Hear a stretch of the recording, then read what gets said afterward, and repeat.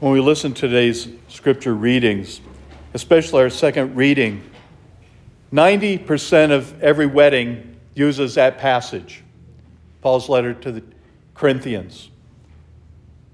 And yet, if we really lived those words, if a couple looked at one another and shared these words daily, we'd have far fewer separations, far fewer divorces. Because God would truly be in that relationship. It's a relationship that all of us should have. As married couples, spouses sharing that. As priests, our relationship with God has to be like that. It was interesting in the seminary we were taught that priests should have an intimate love with God. That sounds a little bizarre, but it's very true. We should have a relationship that is so tight that nothing could destroy it. It takes prayer. I think the one confession I hear from most priests is I don't pray enough. But not just priests. I hear that from people that coming to confession. Father, I don't pray enough. I heard it even in the seminary from some of the monks. And they are praying constantly. Yet they say, I don't pray enough. What is enough? It can be just 5 minutes at the beginning of the day to open ourselves to the Lord's presence in our lives. That can be enough. We don't have to be in constant prayer to be saying we're praying enough. Just allowing the Lord to touch us, to talk to us. That's prayer. To be listening. And that's probably the hardest thing we do in our society today, is to listen. Because we want to jump back and say something as soon as somebody says something. We don't listen. We don't listen to the words that God gives to us.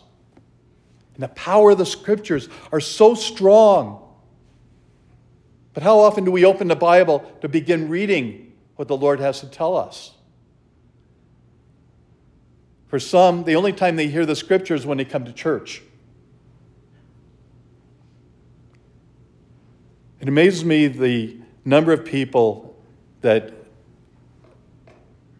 are open to the liturgy of the Word, that have copies of the liturgy of the Word or have it on their phones or on their tablets, to receive the Lord's Word throughout the day. He gives us so many opportunities. But it's interesting how we open ourselves to the Lord. Pope John the 23rd said, when he prays, he does it at the end of the day. He tells all of the prayers for the day and does them at the end of the day. That's not really the intent of the prayers, but that's when he found the most time to be able to relax and open himself to the Lord. It doesn't matter when we do it, as long as we're doing it. As long as we're receiving the Lord and all the grace that he has to offer us. And to be people of faith as we come to church and receive Christ totally in word and sacrament.